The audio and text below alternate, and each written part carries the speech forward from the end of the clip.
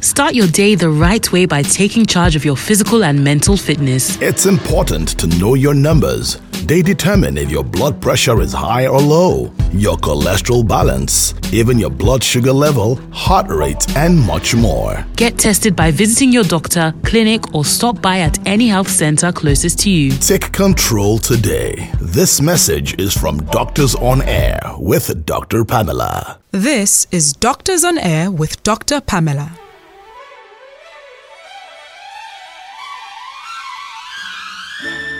Good morning.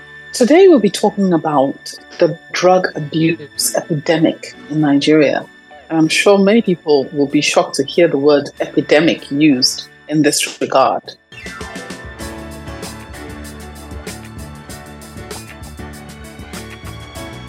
Dr. Dokun, it's a pleasure to have you with us once more on the program. Thank you for coming. Thank you very much for inviting me. Always a pleasure, you know that. Yes, and we also are fortunate to have Mr. Babafemi from NDLEA with us on the program as well. You're welcome. Thank you. Thank you. It's my pleasure being here, though it's my first time, I think. Yes. So, Dr. Dokun, can you talk to us? What is drug abuse in general? Just tell us, what is drug abuse and why are we calling it an epidemic at this time? I like the fact that you say drug abuse, but we're beginning to move out of that scope of drug abuse. We are saying substance abuse. We say abuse in the sense that these are substances, they're chemical substances that are used that are not for beneficial purposes and not directly prescribed, or people derive some benefit, supposedly so, from it. And so when it then becomes a vogue in which the person becomes dependent on it, it becomes an abuse, and then is now in the state of what you said in our country today, when it possesses an epidemic. And there's no other way of defining it, if you look at what the statistics is telling us. So, and the sad thing is, the last report was in 2018, and a new one, if it should come out in the next 1 year, would be shocking, because the space of increase is frightening. And the other thing that is frightening about is the age of use is coming down. We see people as young as 9 using substances. So can you tell us, because I know that, the World Drug Abuse Day took place on the 26th, and we're talking about it now. And we want to know, what are these substances? Who is using them? How did it get to this? Right. If you say who is using them for, let me speak to what the statistics say when they did this survey. They did a survey of Nigerians between ages 16 and 64. But if you then look at what the substances that are abused, let me start from the way I would simply define it. If you say substances that are acceptable in the society, socially acceptable substances like alcohol and cigarette. So that's the way you look at it. And then every category of alcohol falls into this. And then when you move to illicit substance use. That is the ones that are illegal, that should not even be found on you. Then you go to prescription drugs, which is also, that should be frightening to the society today. These are drugs that are prescribed rightfully in us for certain conditions, but people have found a way to use them for other benefits to themselves. But the unfortunate thing is the dosage at which you see their appearances on the market, it is not the hospital prescribed dosage. Let me use the example of tramadol. Tramadol is 50 milligrams, and they tell you use it maybe twice a day for about 3 days. The tramadol people buy on the street start from 225 milligrams to 250 to 500 to 1,000 milligrams. And then you then come into another category that I call miscellaneous. Why do I call it miscellaneous? Because you can't classify them as drugs per se. Methylated spirit, petrol, inhalants, aerosols, and then, when you rub out evostick, glue. So how do you begin? Or pit latrine, fumes from pit latrine. How do you classify that? That's not a drug. And then you also look at something that are naturally occurring substances like zacamicid. That one is being analyzed by NDLEA now to know the psychoactive components. And the other one that is very common in the Southwest is what is called gegemu. And so when you look at the gamut of all those, and this is just speaking in terms of what we know, but there's so many concoctions going on that people are producing themselves, concocted. Today in Nigeria, people are manufacturing methamphetamine, which is called crystal meth, which is also called ice on the street. which is called Miri in the East. There are laboratories in this country today that are manufacturing it. At least the NDLEA has discovered about 30 of them.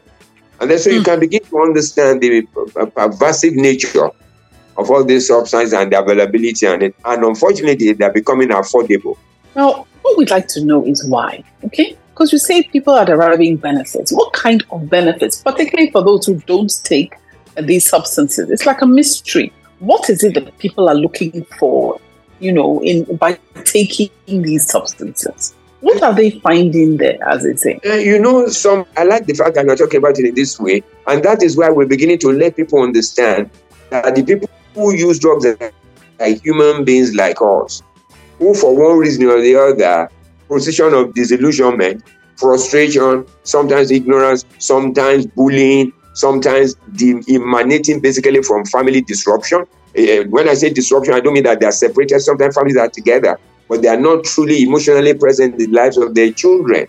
And so when those things happen, people don't find someone to talk to, then they find somebody else to talk to who accommodates them, no matter their feelings. And then so when you say, what are they looking for? People are looking for fun. People are looking for happiness. And then sometimes they say they derive some fun, some happiness away from my problem. And those are the kind of things, and people find things that they are looking for because they are there. So you're talking about some sort of escape. It's like an escape. Absolutely. They can escape into a different world with some of these substances that takes them away from their problem for a while. Absolutely. I mean, like a child who says to me, my mother shouts too much. You never do anything right. She's always, so in order to get away from it, probably starts on alcohol that sort of make him somehow, he can't listen, he can't hear, he can't feel anything in that process. Until then finds that alcohol does not last for too long. The abuse lasts longer than the alcohol, looks for something higher. And they keep progressing until they fall into this misadventure.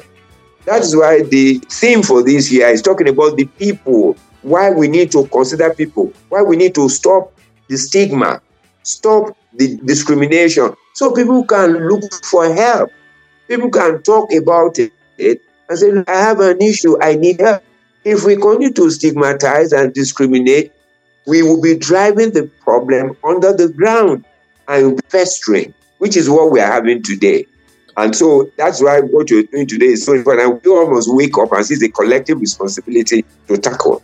And no, I strongly agree with this. And that's why we want to talk about it and really understand what the motivation is behind it, why people are doing it, what are they benefiting from it, and then so we can turn around and say, okay, what can we do to help? If you look at, today, some young people are using tramadol for sexual enhancement. So, it's the kind of things that happen in the society when people begin to talk. Oh, I can last for 1 hour. I can last for this. If you do 3 minutes, you are a weakling. The sense of competitive experimentation. And so people then say, if you take tramadol, you can last for a whole day.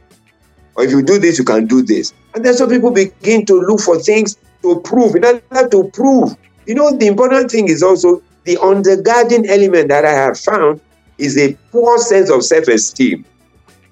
Because what should you be looking for? If somebody can do 1 hour, that is his problem.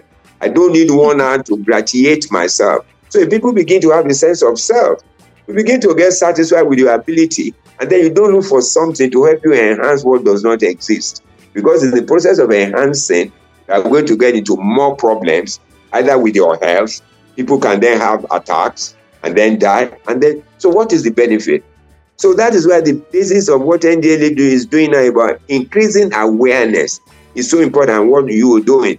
So when people begin to see the futility of such escape or such enhancement, the demand for the drugs will begin to decline. If we don't do it, we're going to run into trouble in 5 years' time. There's no doubt about it. No doubt at all in my mind. Wow, Mr. Babafemi, if you can just step in here and tell us a bit about what Dr. Dokun has been alluding to in terms of what you are doing for in terms of creating awareness. Can you tell us what is the NDLEA doing about this crisis? Yeah, let me take off from where Dr. Dokun stopped, and that is the way things are going. If we all don't come together in a whole society approach to address this problem, then we may ultimately, either directly or indirectly, be victims of this in the nearest future. And so, to mobilize everyone to get on board, to make use or take advantage of their spheres of influence to be a part of this campaign, the agency began an advocacy drive precisely 2021, that is June 26, 2021, to launch what we call War Against Drug Abuse. That is WADA Advocacy Initiative, and that's the whole essence of that is to mobilize everyone, every strata of the society, at the individual level, at the family level, school level, religious, faith-based organizations, communities, traditional institutions, everybody, so that we can all buy in and take ownership of this. At that point, it's no longer about one agency of government. It's no longer about the government itself. It's about us collectively, so that we can all do something wherever we find ourselves, whether at the family level, as parents. We need to wake up and get intentional about parenting. We need to pay attention to what is happening to our kids at home and what they do outside and all of this, the friendship, the group, the moving, and all those kind of things. Then at the level of faith-based organizations in churches, in mosques, we also try to mobilize the leaders there to also make sure that, because we are a religious people, we listen to our religious leaders a lot. And so we expect also the religious leaders to also take advantage of the platform they have to talk about the issue of substance abuse, so that these people can always have this in their minds. And when they get to that point where they want to succumb to the pressure of abusing substance, they will always remember what their religious leaders have told them about this. So that may deter them or stop them from going into that. And going to the community, going to the traditional institution, mobilizing everybody as a whole. That's to raise the level of awareness, and that has been going on. Not only what the agency is driving or doing alone, we're working with quite a lot of stakeholders in this regard, talking of civil society organizations, non-governmental organizations. They can all play their own roles in the whole effort. That's as far as that is concerned. And for those who are already into this trap, that is those that are already abusing these illicit substances, we also recognize the fact that they need help. And so the agency is broadening its its services, apart from the drug supply reduction, apart from the law enforcement, getting people arrested and prosecuting them.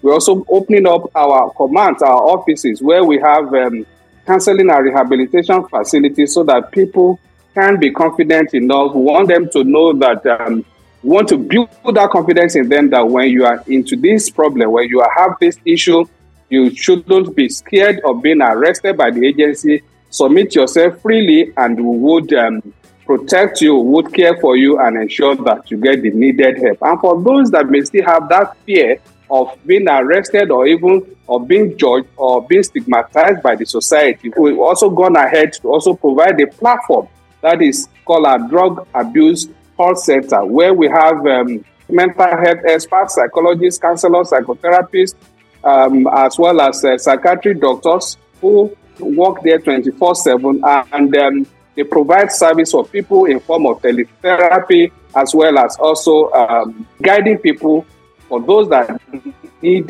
to check into rehab centers, also guiding them and following up with them to ensure that they move in to check into the nearest rehab center close to them, so that they can get the needed help. That's fantastic. But can I ask for the number? Because people are listening now, and I must tell you, a lot of people are not aware of what you are doing there. Amazing work you're doing. Can you give the number out right now for people who are listening? Because there are so many people who are looking for this kind of help. Please. The number is 0800 10 20 30 40. 0800 10 20 30 40. That is 0800 1020 3040. And one good thing about this number also, apart from the fact that it's toll-free, they are not paying for the call, it's also language friendly. For those who can speak English, our experts are there to address them, to take their complaints, their issues in English. For those who they can only speak Pidgin, they can also speak to them in Pidgin. And beyond that, we also have the three major Nigerian languages, which is Hausa, Igbo, Yoruba, also available for conversation in this center. And I also like to say that indeed, this center was opened last year, and ever since then, every week we produce this number. We do 3 to 5 minute video every week that we share on all our platforms and across social media, even including TV stations. These have been advertised over and over. Every week we do all of this just to make sure that people, and every opportunity we have like this, we also make sure that we make this available for people to seize the opportunity and seek help through this platform. Thank you. Thank you very much. You're listening to Doctors on Air with Dr. Pamela. Dr. Dokun, that has been a powerful first half. But, people are listening to this program and thinking, you know what? This problem, it can't be affecting me, I wonder who it's affecting. Can you tell us who is exposed? How do we know? How can we, some of us, look into our own homes and say our children, our wards, even our grandchildren? How can we tell that if this problem is actually in our own houses? I can tell you without any doubt in my mind that virtually every one of us is exposed. I am being serious about it. There's no university in this country today that does not have a drug problem. There is not one. I don't care the leaning, whether Christian or Muslim or whatever. If you take 10 students at random, male, female, at least 7 will test positive to drugs. 7 out of 10. I'm telling you that. I know the unfortunate thing is the schools are now depending too much on doing tests without being observant and without offering help. So what the students have done is to find substances that this test cannot catch. I know a particular university that the students are using drugs, a particular one that is testing negative in their school. So the school thinks there's no problem. That is it. And let me say something. People cannot just wake up and become close to their children without establishing a relationship from way back. You can't wake up in the teenage year and say, oh, my son, no. You've lost your son years ago because you were not there emotionally. Those are the issues we need to begin to look at. We externalize this. We think it's only with motor park. It's not true. Doctors use drugs. Nurses use drugs. Pilots use drugs. No profession in this country is immune to substance use. So what we need to begin to look at is the society. And when we do that, why are we testing? Is it to punish? We can afford to be punitive. These people are children. They are sons and daughters and husbands and wives. We need to show empathy and compassion. Many of them, people can use drugs without knowing. You go to a party, you eat jollof rice. You don't know what is in it. You take cookies, you take brownies, you don't know what's in it. You take drinks, even water. They can be injected. And then you say, oh, I can be. You can't be. So the thing is, what about your driver? What about your cook? What about domestic servant? Do you know what they do? And then we say, oh, no. It's so important that we wake up. And this is the reality point we must get to. A reflective point and say, hey, it can be me. Because why you say it's somebody else's child? Is that somebody else's child or somebody else's friend? Or somebody else's boyfriend? So if you don't take cognizance of those relationships and you keep cocooned in, we're running into trouble. I think we need to wake up. Offices are beginning to get inflicted with this because people leave school, they didn't get caught. They come and work in your office. NYC did test some time ago, about 40% of the people were positive. Where would they be put? Would they not be transferred to schools and office spaces? So there must be a workplace policy on substance use so that we can begin to help ourselves. Because eventually we touch each and any of us in particular and direct ways. So this is the time. And programs like this will help us to have an insight, and then we begin to do this. We're in an epidemic. There's no doubt about it. This is the time to begin to do the restorative work. Mr. Babafemi, hearing this now, yes, do you have any specific programs within universities and other places? What is the kind of response that you are getting when you're reaching out to people? Are you getting a positive response, as in people turning away? Or are you having people running away from you still and carrying on with their own, what I call, disruptive behavior?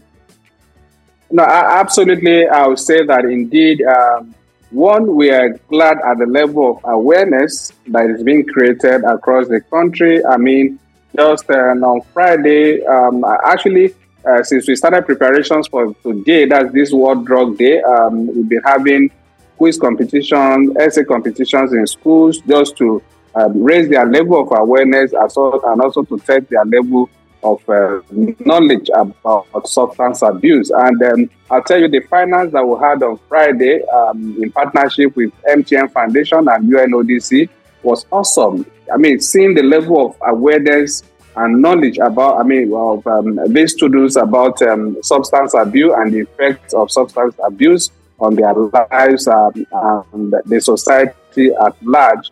Really create some level of but there's one thing about understanding it. It's another thing to do something to stop. How are we stopping?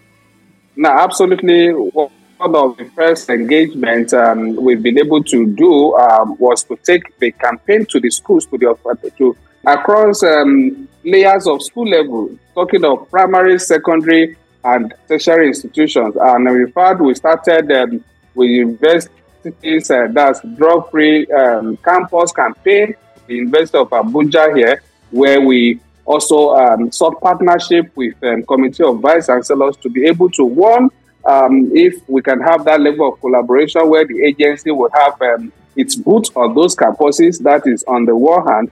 And on the other hand, again, we also set up what we call WADA clubs, War Against Drug Abuse clubs, on these campuses, where, managed and handled by the students and the authorities of such institutions themselves, so that they can continually engage with other members of the community, university community, this way. Yeah, that's so important.